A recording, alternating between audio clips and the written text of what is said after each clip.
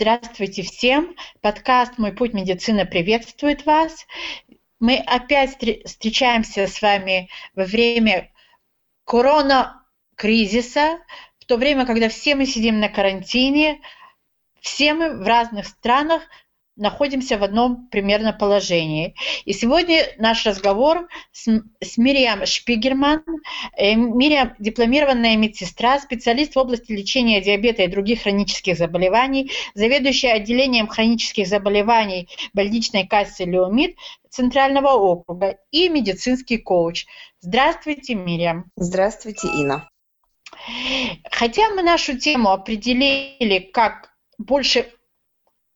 как вести себя людям с хроническими заболеваниями во время этого кризиса, все же начать хочу с такого вопроса. Вы дипломированная медсестра, вы занимаете руководящую должность в больничной кассе МЕДИЦИНА, и мне очень интересно, как организована поддержка больных короной в вашей больничной кассе?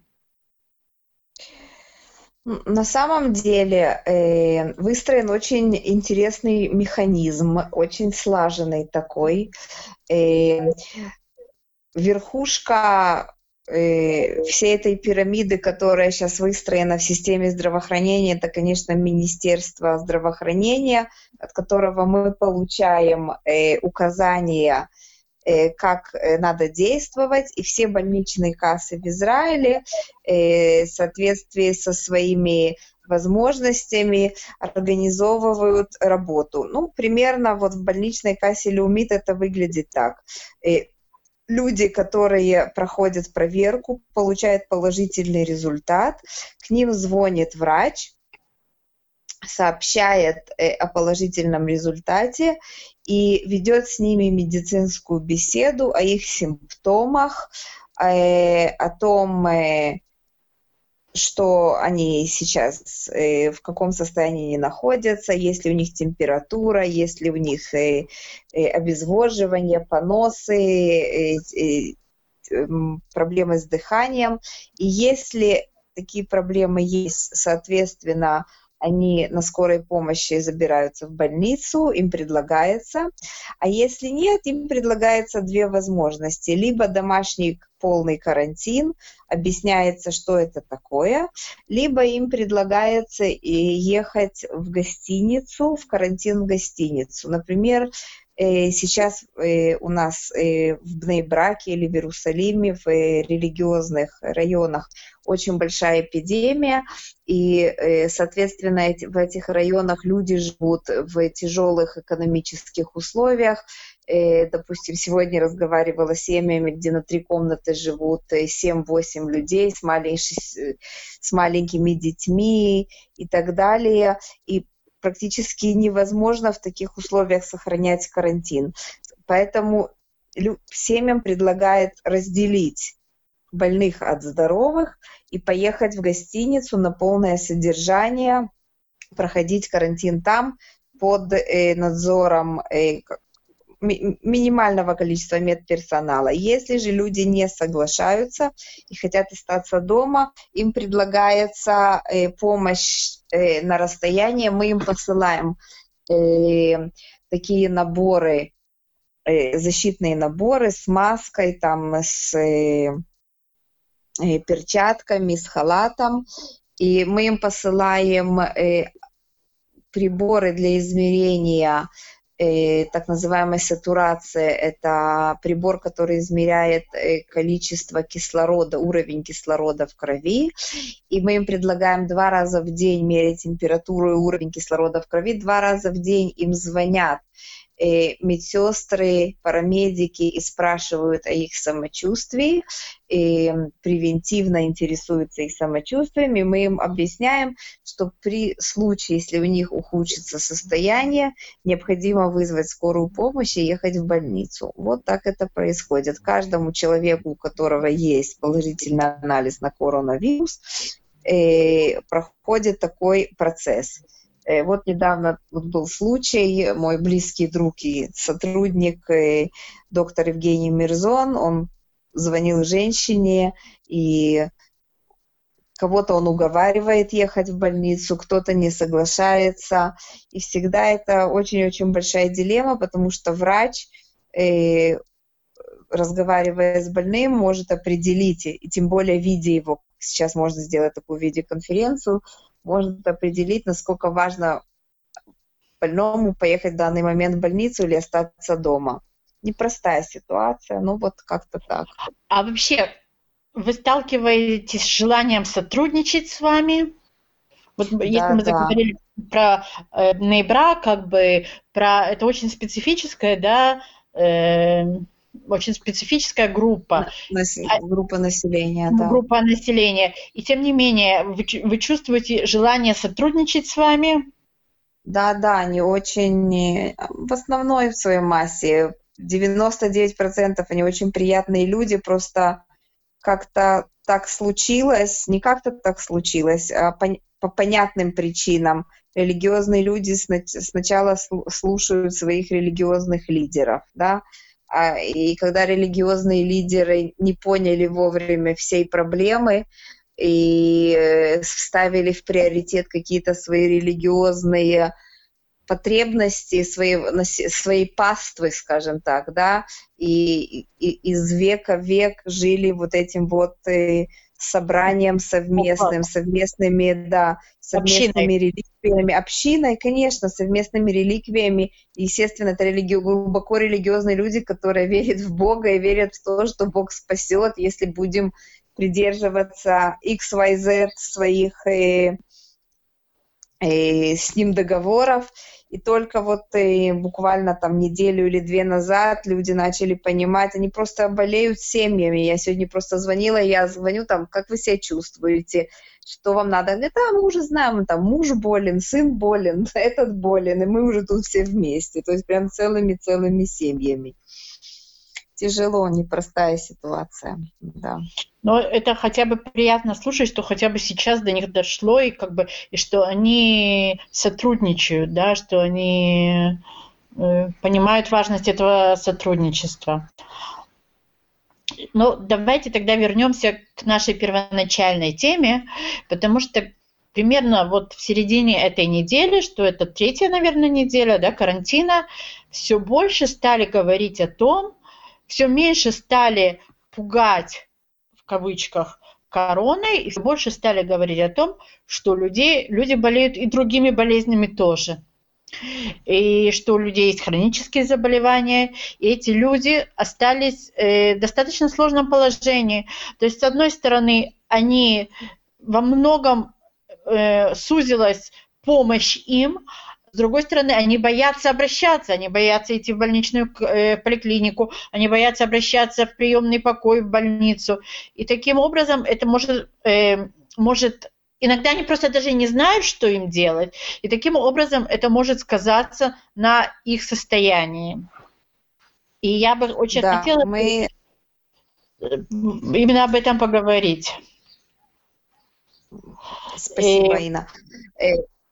Все дело в том, что первый шок постепенно начинает проходить, да, то есть как во всех хронических заболеваниях, или не только даже в хронических заболеваниях, в каких-то критических ситуациях в нашей жизни, первая наша человеческая реакция – это отрицание, да, вторая наша человеческая реакция – это злость, третья наша человеческая реакция – это попытка поспорить с действительностью, да, если я так поведу, так будет это, и так далее, и тому подобное. И потом лишь только во всем этом процессе мы принимаем данную ситуацию и начинаем действовать разумно. Просто первая наша какая-то человеческая такая реакция – это закрыться в себе, и делать вид, что ничего не происходит. То же самое происходит на данный момент с большинством хронических больных, которые, с одной стороны, понимают этот посыл, что лучше всего не выходить из дому, лучше всего не соприкасаться с людьми ни в больничных кассах, ни в больницах. С другой стороны, большинство, естественно, хронических больных – это пожилые люди. Они не очень умеют пользоваться дигитальной медициной. Большинство, конечно, пользователей дигитальной медициной – это молодежь.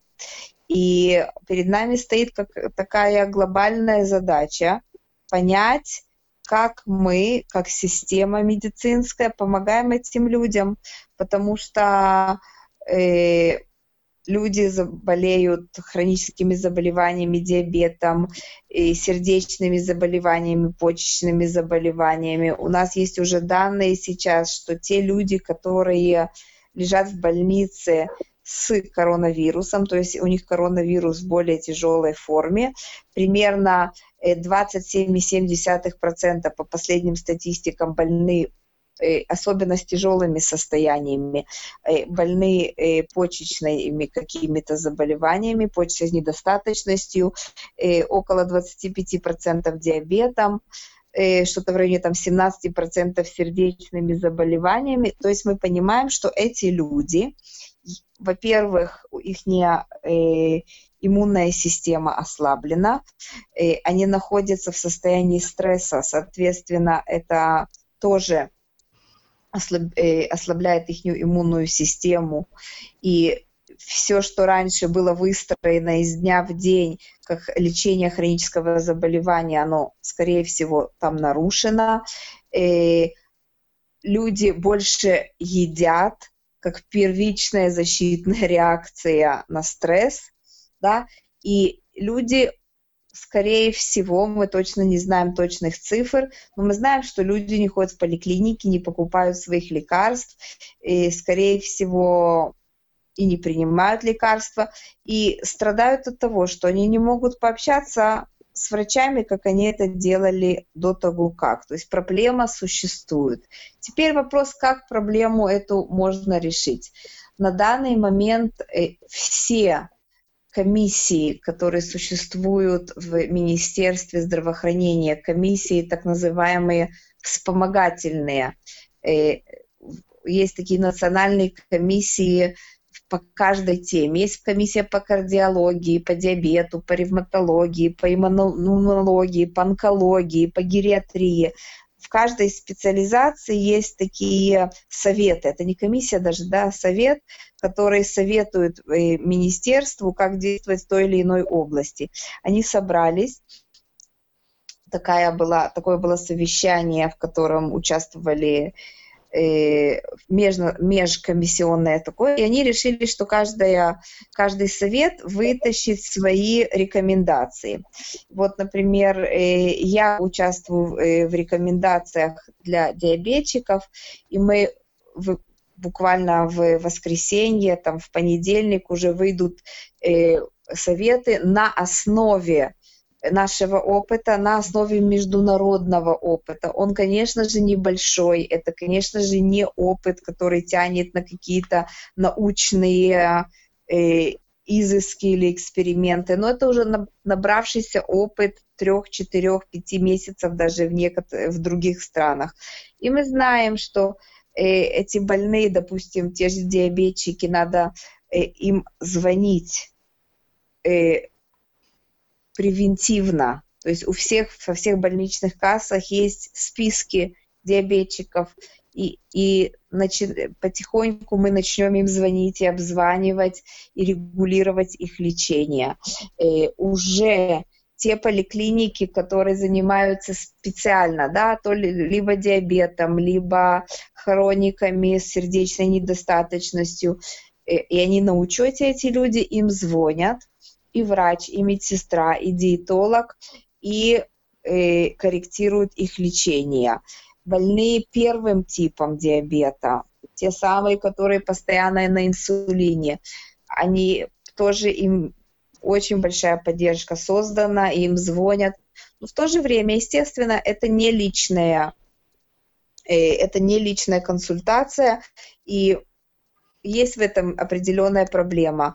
В то же время, опять же, вернусь к тому же доктору Мирзону, который создает сейчас прям дигитальную медицину по всем параметрам, которые от нас требует Министерство здравоохранения, и по этим параметрам мы, естественно, должны соблюдать конфиденциальность, мы должны записывать все в карточки, мы должны передавать информацию от одного члена команды к другому и больному, и создается вот прямо на глазах, меняется лицо медицины и создаются все вот эти вещи, о которых я говорила. Новые Допустим, алгоритмы, да? Да, новые алгоритмы. Допустим, мы когда обращаемся к больным, мы прямо сейчас вытащим буквально на днях, какие темы врачи и медсестры должны обговаривать с больными. Допустим, какие лекарства вы берете, покажите нам. Мы заново объясняем людям там, смотреть на свои диабетические ноги, мы объясняем, что надо взвешиваться, мы даем рекомендации по правильному питанию, про физическую активность, мы спрашиваем людей, как они себя чувствуют в моральном плане, насколько они подвержены стрессу. Очень-очень много тем, которые мы будем затрагивать как медработники, при том, что мы будем проактивно звонить больным. И все это, несмотря на то, я еще раз говорю, что поликлиники почти пустые. Мы добились того, что люди ходят только за надобностью. Но медики звонят, и медики общаются с больными. И вот это на данный момент, в ближайшие 2-3 месяца, это то, что надо будет делать. И когда вы говорите что вот вы общаетесь, вы даете людям какие-то инструменты, как им уменьшить свою тревогу, как им успокоиться, как бы с одной стороны это да, проактивно, но я же понимаю, что вы не только собираете их жалобы, какие инструменты вы им даете? Опять хочу сказать, что на данный момент и диетологи, и социальные работники, и даже медицинские психологи получили в медицинской системе. Я сейчас с вами, знаете, как нахожусь, как в этой шапке Мономаха человека с медицинской системы государственной. Они получили доступ дигитально разговаривать с больными. То, что мы делаем, мы как медсестры, мы делаем первичный анамнез, да?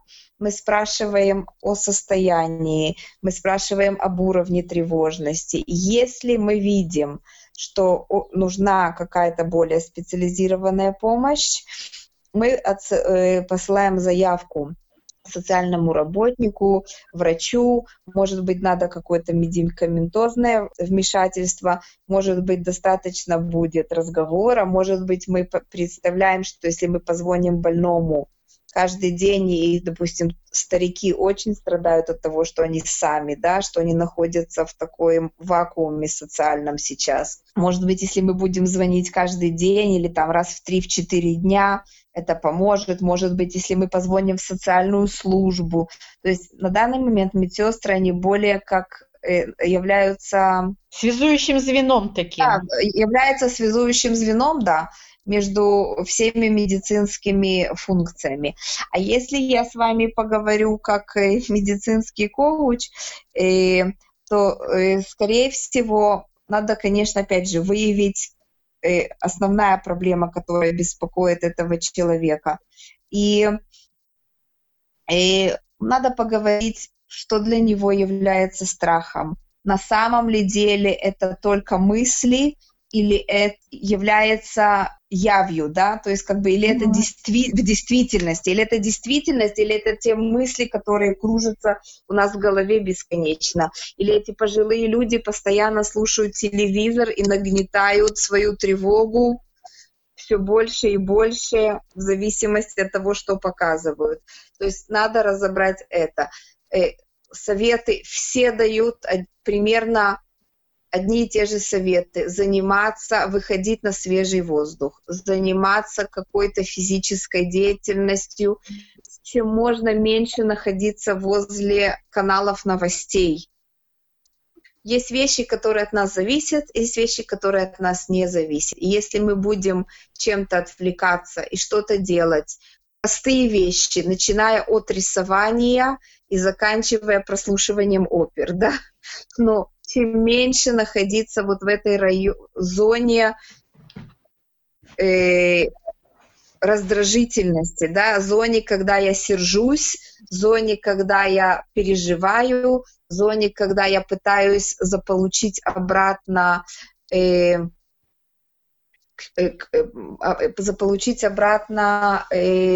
контроль над ситуацией, потому что, в принципе, вся эта тревожность, она происходит из-за того, что у нас нет контроля над ситуацией. И в тот момент, когда я немножко вот это вот все опускаю, немножко начинаю верить, что есть какая-то высшая сила, которая есть, мы живем в государстве, в котором все-таки есть закон, и все-таки медицинская система на очень высоком уровне, и все системы здесь работают, начиная от государственных служащих, и армия, и полиция, и медицинская служба, и очень много социальной поддержки. И мы видим, как старикам приносят еду на дом, и что есть продукты в магазинах. И мы начинаем разговаривать с этим человеком, и потихоньку-потихоньку переводим с отрицательной эмоции в положительную. Потихоньку-потихоньку мы видим, как все вот эти страхи, они притупляются, они не исчезают. Я не могу сказать, что они исчезнут, они потихоньку будут возникать. Но вот такой вот положительный взгляд на ситуацию и посмотреть на плюсы в данной ситуации, и, может быть, чему-то новому научиться, даже пожилым, даже людям среднего возраста. Я слушала очень много, училась у очень многих людей, и все говорят, люди, которые связаны и с духовными практиками, и с психологами, всегда одна и то же. Давайте посмотрим на одну и ту же ситуацию с разных сторон. Эта ситуация — это единственная объективная вещь, а все остальное — это наши внутренние какие-то вот интерпретации объективной ситуации. Соответственно, над интерпретациями нашими внутренними мы можем работать. И кстати, вот эти вот сейчас все интересная история, что даже медики в своих новых предписаниях вот на это время, на этот период, они советуют заниматься какими-то духовными практиками, будь то mindfulness. Mindfulness — это такая духовная практика находиться здесь и сейчас, закрыть глаза, подышать глубоко, успокоиться, понять, что я нахожусь не что будет, это что будет, не как было, а вот я здесь и сейчас, и в данной ситуации, и на данный момент у меня есть крыша над головой, есть еда в холодильнике, мне дети звонят, и как-то вот потихоньку научиться себя самому давать психологическую помощь самому себе. Вот как-то так, Инна. А как, вот тут мы тоже затронули такой аспект, но я хочу теперь, чтобы вы из шапки медицинского работника системы, может быть, переместили шапку медицинского коуча, то, что касается питания, да. Сегодня я такую картинку даже повесила ее у себя в Фейсбуке, что в холодильнике висит такая объявление: ты не голодный, тебе скучно, закрой холодильник. Да, это интересно. Знаете, обычно медики, они всегда... Интересная, кстати, такая ситуация, очень интересная. Все, в основном врачи, там, и диетологи, многие, считают, что человеку достаточно взять себя в руки, и тогда он сможет преодолеть свое желание поесть. Ему объясняют же, это же вредно кушать, возьми себя в руки, не будь тряпкой, мы вот тебе объясним, как надо, и следуй нашим указаниям. Но это никогда не работает, а тем более сейчас это не работает. Всем нам известно, что существует так называемая пирамида потребностей по психологу Абрааму Маслоу и диаграмма этих иерархий человеческих потребностей, что по ступеням снизу вверх, нижняя потребность — это физиологические потребности в еде, потребность в голод, да, жажда, там, сон, половое влечение. Второй уровень пирамиды — это безопасность, это чувствовать себя защищенным, избавиться от страха и неудач. Третье — это снизу вверх, если мы идем, это потребность в принадлежности к какой-либо группе и к любви, быть принятым, быть понятым, быть любимым, а потом идет познание, уважение и самоактуализация.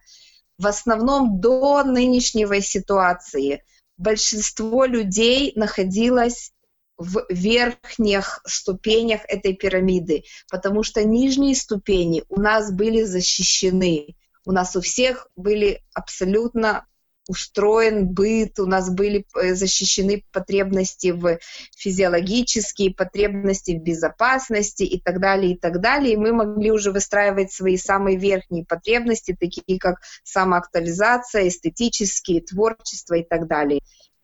В течение очень короткого времени мы очень быстро спустились на нижние наши уровни.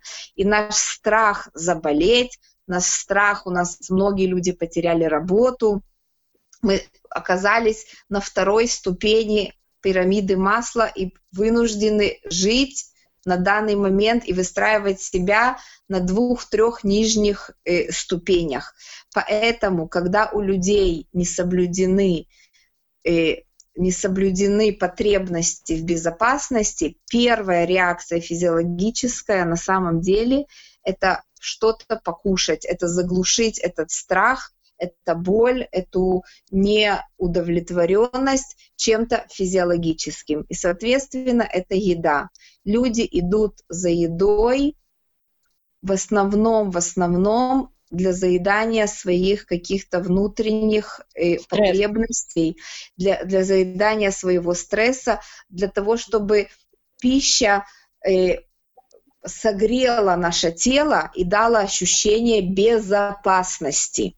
Поэтому мы сейчас видим, и все очень смеются и жалуются, что очень много уходит еды, да, в доме.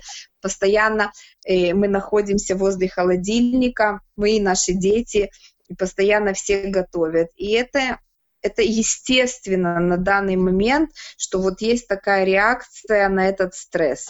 Поэтому то, что медики, и то, что я лично как коуч медицинский советую, не сопротивляться, понять, что это временно, это физиологическая потребность. Вместе с тем надо понять, что если мы сейчас запустим вот этот жернов, вот этого вот заедания своих каких-то тревог, мы наберем в весе.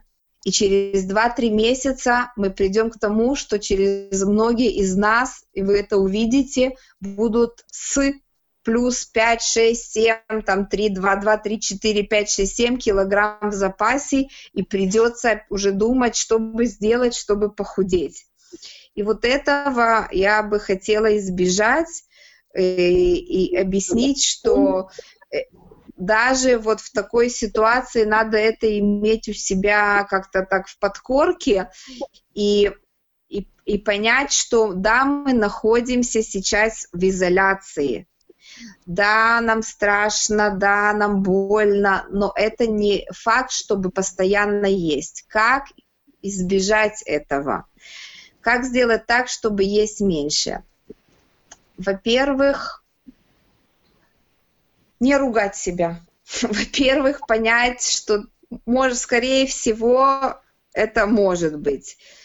Надо определить, когда я открываю холодильник, надо себя спросить, я на самом деле голоден или это голод чисто психологический. Если я голоден, естественно, поесть здоровую пищу, наесться, сесть не возле телевизора, не во время побега за детьми или вместо просмотра каких-то вот серий.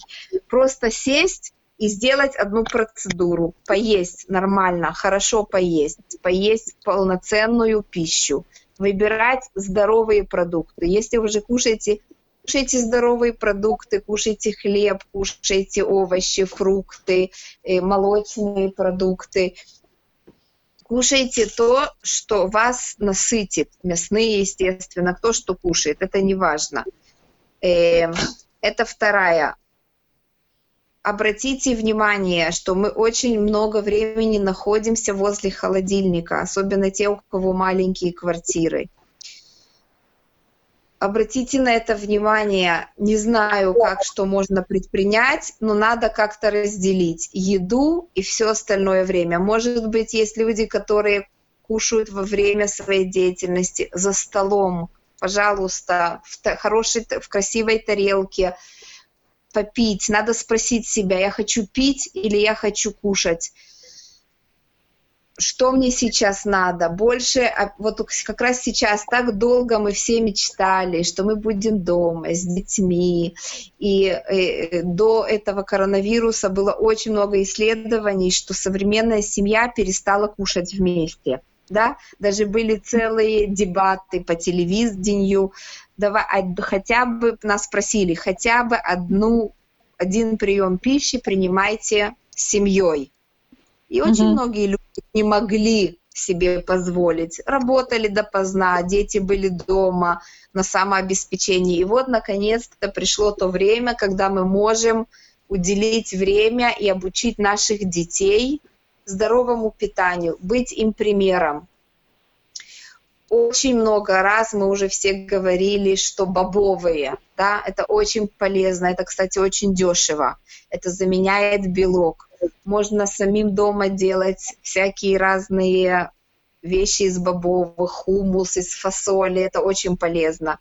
Овощи, фрукты дорогие, может быть, у людей нету, но овощи можно себе позволить делать разные блюда, да, из овощей. Может быть, сделать в ваших семейных чатах, да, там в WhatsApp или что, какие-то соревнования. Кто съел там самое полезное блюдо или что-то такое. Это всегда очень нравится и детям, и взрослым. Надо обратить внимание, что я чувствую, когда я кушаю. Если мы чувствуем удовлетворение, если мы говорим себе, какой я молодец, вместо того, чтобы съесть 105-ю шоколадку, я пошла и села, и поела нормальную пищу, и я сыта. И сказать себе, молодец, сегодня ты сделала что-то и для себя. Я всегда говорю людям, с которыми я занимаюсь как коуч, а что ты сделала для себя? Какое полезное действие? Насколько ты занимаешься спортом? Люди, которые даже в нынешних условиях умудряются делать что-то дома, будь то спорт, будь то йога, будь то ходить на дорожке, они меньше кушают, потому что они говорят себе, если я уже что-то сделала, зачем я это буду отменять всякой неполезной едой? Обратите внимание, те, кто заедает тревогу, они поправляются. Это такой вот порочный круг, когда я заедаю тревогу, я покушала, я собой недовольна, я поправилась, я опять собой недовольна, я опять иду и это все заедаю. Да? Поэтому обратите внимание, что не имеет смысла через 3 месяца начать худеть. Можно предотвратить это сегодня, и можно разделить, можно спросить себя, что я чувствую, какое ощущение, какая эмоция. И если у вас есть отрицательные эмоции, это нормально, но это не причина есть. Это не голод, это эмоция. Ну вот так, в нескольких словах, Инуш. Я хочу сказать, в заключение, так сказать, что я... Вот поговорив с вами, я сама немножко успокоилась. Спасибо большое. Хочу еще сказать что-то такое не научное совсем. Мы действительно на самом деле не знаем, но очень важное. Люди с этим коронавирусом страдают от высокой температуры. Высокая температура – это обезвоживания. Поэтому те, кто сейчас чувствует недомогание, температуру, очень много пить, консультироваться постоянно с медперсоналом. Очень много помощи сейчас, психологической помощи бесплатно, медицинской. Все медработники настроены помогать даже бесплатно в неурочные часы. Не стесняйтесь, узнавайте, просите помощи, старайтесь задействовать как можно больше людей, не оставайтесь сами со своими проблемами.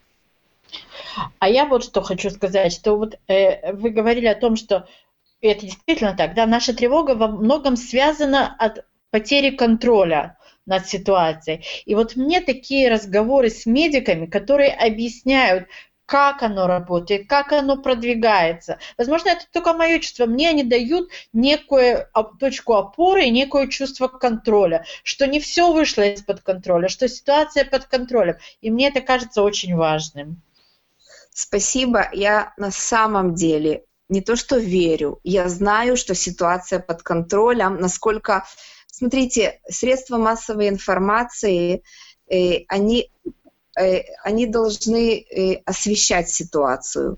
Но они, знаете, кроме всего, что они освещают, время такое. Это не то, что когда мы жили в Советском Союзе, у нас было одно мнение, но правильное, да? Сейчас есть очень много мнений. Сейчас есть целая культура, как преподносить информацию, как о ней рассуждать. Есть люди, которые критикуют, и это тоже неплохо, это нормально критиковать. И есть люди, которые за, и люди, которые против. Но вместе с тем, я хочу еще раз подчеркнуть, это мне очень важно, что вот вам показалось, что это важно, мне это тоже важно. Существует централизованная система, которая очень четко работает. Может быть, не всегда правильно, может быть, не всегда быстро, может быть, не всегда корректно, но в принципе есть система, которая работает, она многоступенчатая, можно обратиться за помощью, можно обратиться в вышестоящие организации за помощью, можно получить... И опять же, Израиль — это страна на данный момент, тьфу-тьфу, чтобы не сглазить, у нас смертность от коронавируса одна из самых низких во всех странах, не только европейских. 0,35 до 0,5% от тех, кто заболел. И дай Бог нам не сглазить, и мы умеем это делать. И будьте спокойны, вы в надежных руках. Спасибо, моя дорогая. Вам спасибо. Все, пока. Пока, счастливо. Пока, бай-бай.